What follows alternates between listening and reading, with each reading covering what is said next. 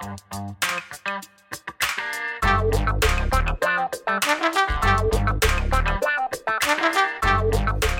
guys, welcome to this edition of Let's Be Blunt with Montel.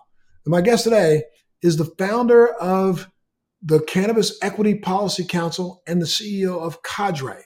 Cadre is a visionary social equity brand that actively advocates for equitable opportunities across the cannabis industry, offering exceptional cannabis products while uplifting marginalized communities.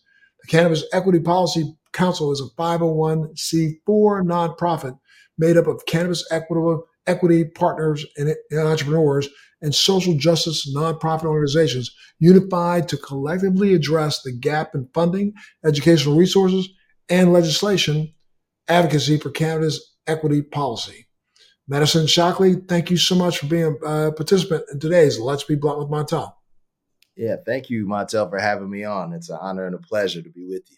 Absolutely, sir. Why don't you tell us a little bit about your background, where you grew up, where you went to school? Sure. I grew up in West LA, mid-city. My family has been here for a generation or two before me. And, just a LA kid who went to all the LA schools, John Burroughs, went to Dorsey High School and played football. And then my parents moved down to San Diego, Carlsbad to be specific, my senior year of high school. And so I've been back and forth from LA and San Diego since my late teenage years. What did you do before you chose cannabis as the direction you wanted to go in? Sure. I was working in the tech space and in the entertainment space before I got into cannabis. Early in my career, I worked on a project called The Misadventures of Awkward Black Girl, which was spun off into an HBO series called Insecure. And my role on the Awkward Black Girl series was I played a star actor in the show as a love interest to the main character in the show, but I also worked behind the scenes on the production of the show, as well as like the business development of that independent television show. What prompted you to walk away from that and to get started in the cannabis? I continued in entertainment for years after that, behind the scenes as a producer and a music executive. I worked for a boutique publishing company, and we licensed a lot of music to film and television. But I got into the tech space through working on that project because we started that project on YouTube. And we used Facebook to market the project. I was the marketing director for the show in the early days. And so I did things like created the Facebook page for Awkward Black Girl, which grew from 0 to hundreds of thousands of followers. And same thing with the Twitter page. And those became our microphones. And we really innovated like how you use social media to market a television show. And through that, I made a lot of connections at those companies, at Google, which bought YouTube, at places like Facebook and Twitter. And a lot of the Black tech executives at those companies were huge fans of our project and our work. And so, we got invited to Google and spoke to the Black Googler network there, a couple hundred Black employees at Google. And so that brought me into the tech world in like a real physical way, and from there, I really kind of mixed my skill set in entertainment and in tech and business development. And so it's those skill sets that I have brought to the cannabis industry. But I mean, what you woke up one morning and said, I think I'm going to get into cannabis? I mean, how did that come about? No, had you already been a cannabis enthusiast yourself? Definitely since I was a teenager, and it's always been a big part of my life. And I used to get in a lot of trouble and catch a lot of flack for how much I loved and enjoyed cannabis being a part of my life. And as I got arrested for selling weed when I was 18 years old down in San Diego. And it was that arrest that then qualified me for the social equity program back in 2019 when, you know the law as well. Recreational cannabis became legal, I think, back in 2016, 2017. And then from there, different municipalities started creating their cannabis regulation programs. And many have included social equity programs, which are designed to prioritize people who have been victims of the war on drugs and prioritize them in getting commercial licensing. So when I learned about those programs, I had been arrested, so I qualified for social equity on that front. I was low income. I grew up in a zip code that was disproportionately impacted by the war on drugs, all the above. And when I learned I qualified for LA's program, I really went for it to start building my cannabis company. And then that ended up becoming Cadre. Tell me a little bit about Cadre. Yeah. So Cadre, I started after back in 2020 after filing a lawsuit and settling a lawsuit with the city of LA. The first round of social equity licensing was a big mess. It was mismanaged by the city and the Department of Cannabis Regulation in LA. And I was a social equity participant in that program and had, spent a lot of resources pursuing getting a dispensary license just to be a part of an unfair process. And so I decided to lead a lawsuit and start a nonprofit called the Social Equity Owners and Workers Association, and essentially created this association of equity entrepreneurs and recruited them by saying, "Hey, be a part of this lawsuit against the city because we were unfairly treated in this process." And so, several hundred other equity entrepreneurs joined in with me, and we raised the money to file and pursue the lawsuit. And after a few months of litigation, the LA City Council came to the table to negotiate a settlement. And that settlement created 100 additional social equity retail licenses in LA. And of which one of them is the license that I got and opened my recent dispensary with. Okay, and then that organization ended up folding into or becoming the Cannabis Equity Policy Council. So later I started the Cannabis Equity Policy Council, which Social Equity Owners and Workers Association is a member organization of, and there's other member organizations like the UCA in Sacramento, LBCCC in Long Beach. We got an organization in San Diego and San Francisco. We're all over the state.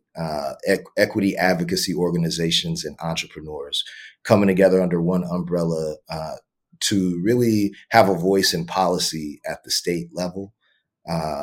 We hired a lobbyist last year and helped establish our foothold in the Capitol, and in terms of having a say on all sorts of policies that relate to cannabis and have an impact on our social equity interest, and so since then we've been able to achieve quite a bit. Last year, we helped lead a successful fight to lower the excise tax, the state excise tax for social equity retailers. Right now, as everybody knows, the taxes in the commercial industry are, extraordinary. They're taxes on taxes on taxes. And so we were able to pass a bill that the governor signed where our tax rate was reduced by 20%. So the state excise tax is 15%. But for social equity retails whose revenue is under $5 million, they'll get a rebate and making their percentage effectively 12% instead of 15%. And that's a 20% difference in the aggregate. So that's one of the things we're really proud of being able to achieve, and really doing it on our own, not having huge, corporate backers doing it for us, but really taking our voice and power in our own hands and working on changing the legislation, because I believe that's where everything starts, and that's what dictates what, how the wealth in our society is divvied up ultimately. And so if we're losing on the legislative front, and how the laws are set up, then we're losing over and over again after that. But if we can get that right, and we can have it set up in a way that is equitable for everybody, then everybody can win. Now, you just do advocacy at the state level, or do you do it at the national level? We are going to move to the national level, but we have been focusing at the local and state level in our first couple of years, just getting our footing. But this year we plan to expand and take a trip to DC and start lobbying in the capital, the national capital as well. You recently opened up your first dispensary in LA in partnership with Off the Charts. How's that structured, and how's that working out? Yeah, it's working out fantastic. Really blessed to be in this business situation. I discovered the dispensary chain Off the Charts about 3 years ago, when they only had one location down in San Diego. And now they've expanded to 14 locations, including mine. And my store is the first collaboration store with Off the Charts. So it's a collaboration between them and my brand, Cadre. So it's Off the Charts powered by Cadre. And it's been great, because it's allowed me to have the operations know-how and the just all the standard operating procedures in place from day one, from a operator that has been extraordinarily successful in a really difficult market. And so to have that kind of backing for a dispensary, which is extremely capital intensive, a lot of moving parts, a lot of regulation, to have that support from a successful operator for my store has been fantastic. Super. Now, how can the industry better support social equity and social justice programs across the board? How can this entire industry do a better job than they're doing? Because they're not doing a great job. Yeah, that's a great question. And there's a lot of ways. I think my partnership with Off the Charts being an example of that, offering to genuinely partner with equity entrepreneurs, and providing resources and capital, also providing the know-how of operations, but at the same time giving a equitable deal in that process, and allowing the equity partner to bring their value to the table, to bring their relationships with their community, their knowledge of the plant and the business that they have, and combining that with maybe some of the more sophisticated financial backgrounds that's needed at this level of business. Absolutely. Well, now, clearly you probably have some thoughts about what's going on at the federal level. I mean, what's your view of rescheduling or descheduling, and how do you think a change at the federal level will impact social equity across the country? Yeah, it's an interesting question. There's so much to kind of dissect, and I'm still learning and understanding what descheduling to different levels would mean. I don't think. Well, I mean, descheduling would be just completely take it out of the scheduling world. Rescheduling at Yes. different levels would be the one that I think people be careful what you look for. You know what I mean? Yeah, I think it should be descheduled.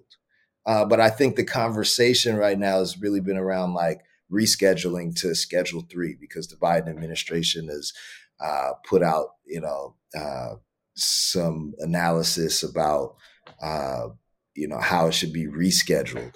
And I don't know exactly what rescheduling from Schedule 1 to Schedule 3 Or Schedule 2, right? Or Schedule 2. But I think descheduling is really what we should be pushing for, because it's a natural plant. When I look at what the different schedules mean and you apply it to this plant, it doesn't really make sense that it should be scheduled. And, it makes an impact on social equity, because one of the things is the taxes. Again, if it's Schedule 1, It's under 280E, so you can't write off business expenses for a business that's around a Schedule One drug. I think descheduling would eliminate that.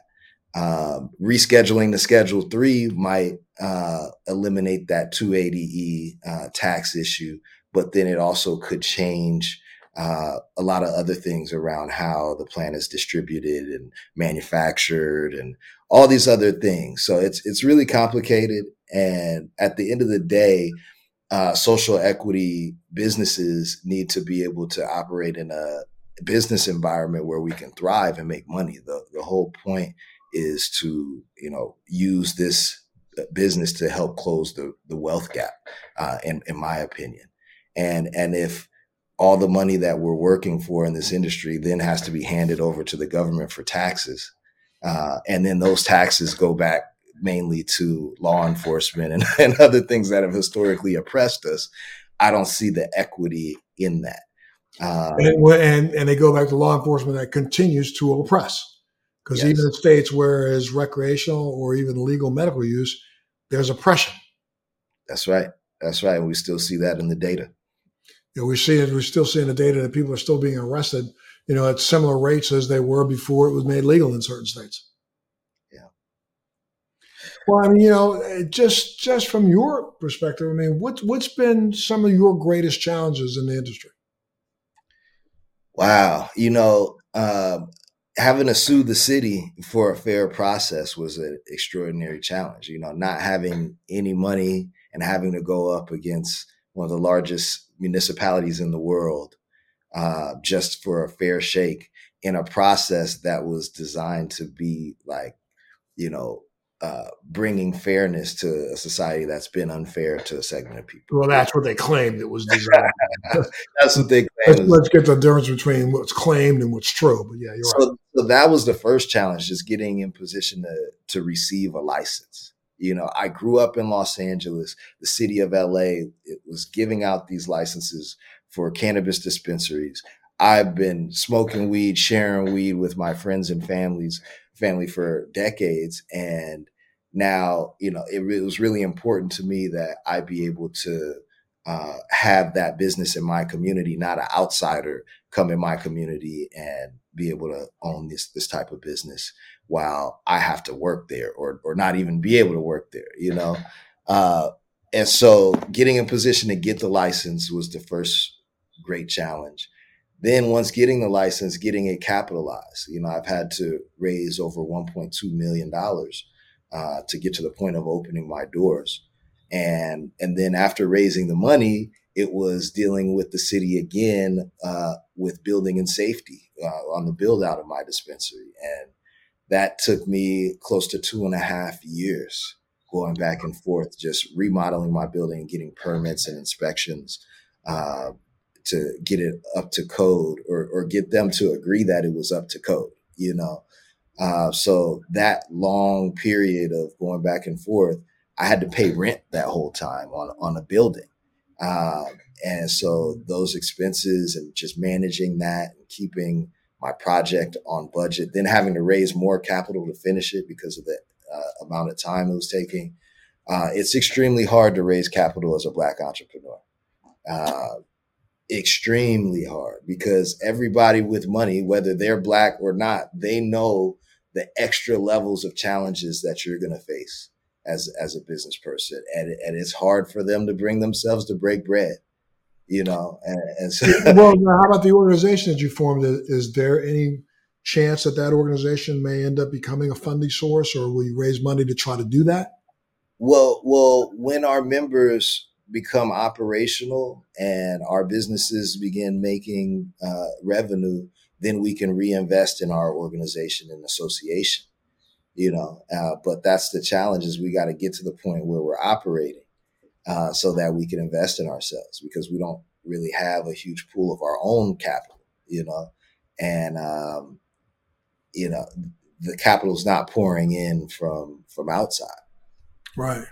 Well, tell me a little bit about what kind of products do you offer at Cadre? Yeah, so we offer cannabis products as well as apparel. So this is one of our new Cadre hoodies, but we have a whole line of really nice apparel designed by our creative director, Randy Morales. Shout out to Randy, Creative Vice. And then our cannabis products, we offer 5-gram bags instead of 3.5 ACE, which is traditional in the market. We're offering really great value.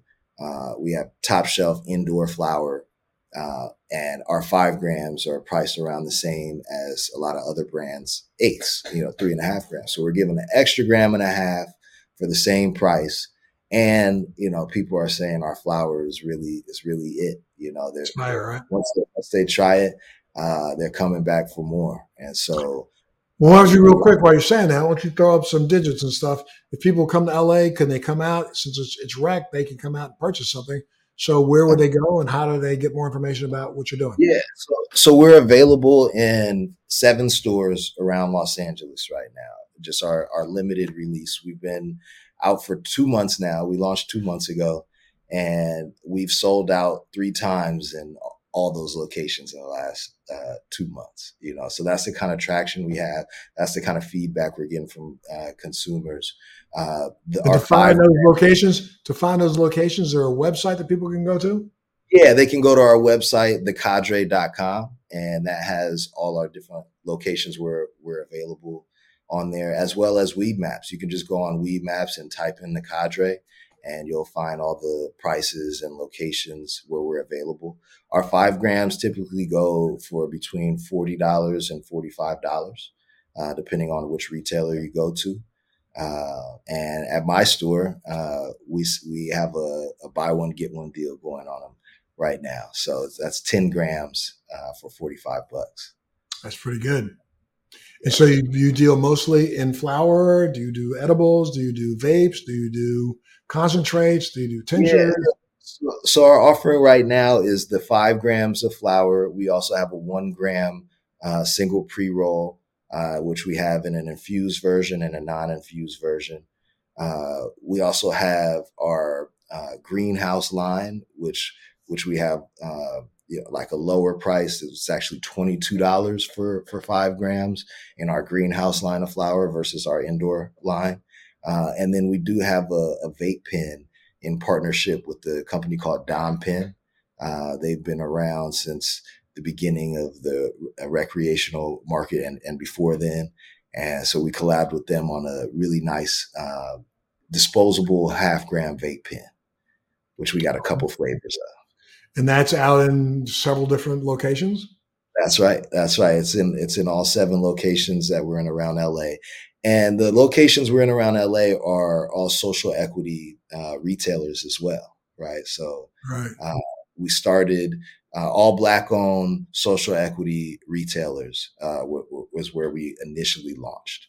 Gorilla RX on Crenshaw, Space Flight on Jefferson and La Cienega, 64 and Hope on La Cienega and Cadillac.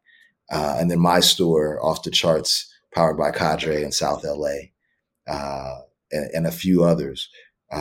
Another Off the Charts, which is in Sherman Oaks, which is also Black owned by another social equity entrepreneur there. So these are the stores that we launched in. Now, next week, we're getting ready to launch in all the Off the Charts locations around the state. So we'll be in Sacramento, we'll be in San Francisco, we'll be in San Diego, we'll be all over the state.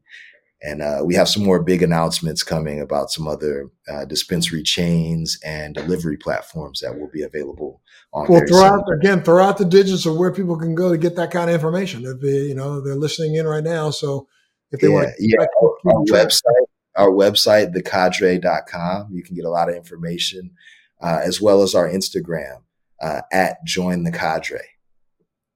Okay, and what's next? What do you have next? What do you got coming down the pipe?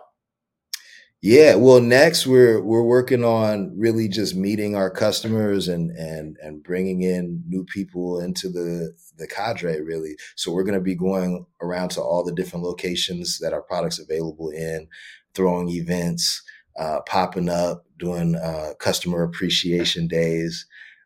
We also have some events coming at our dispensary. Just follow our Instagram at Join the Cadre to keep up with everything we're doing.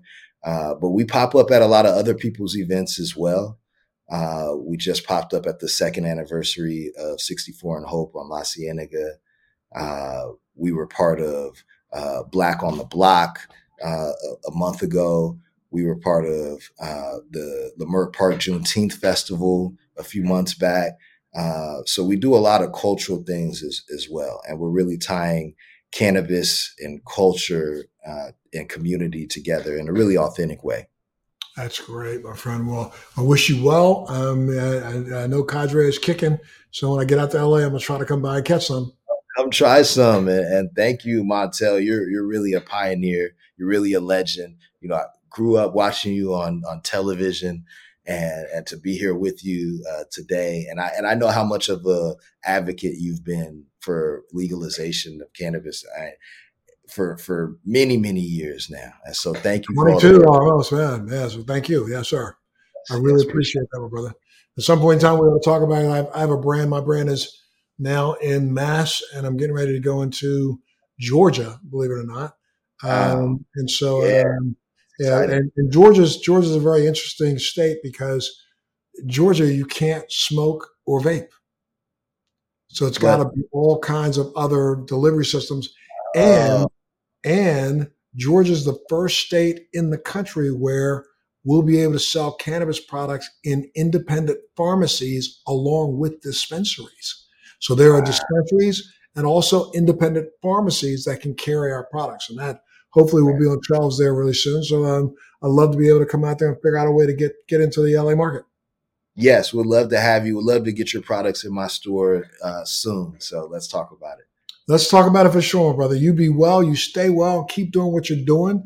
Real proud of you and making sure that, everybody gets a fair shake, and that's what it's all about. And when you're ready to do some national lobbying, reach out, man, because that's where I think I can probably help you open up some of those doors that haven't been open so far. Yeah, we're ready. We've been trying to build a track record here in California so we can show the best practices that should be adopted across the country. So I'll be reaching out soon. I appreciate it. There you go, my friend, for sure. You stay well, take care, and thank you so much for being a part of Let's Be Blunt. And thank you for tuning in today to Let's Be Blunt with Montel.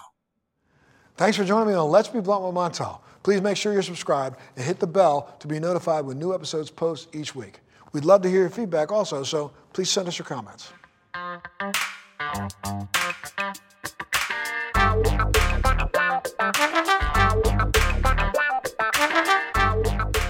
Thanks for listening to today's show. To check out more great cannabis podcasts, go to podconnects.com. Here's a preview of one of our other shows. I'm Larry Michigan, and I'd like to invite you to join Rob Hunt and me on our weekly podcast, The Deadhead Cannabis Show. Each week, we explore the latest cannabis and jam band news and reminisce with other Deadheads and jam band lovers about the great musical acts that we've seen and heard. Check out a new episode every Monday.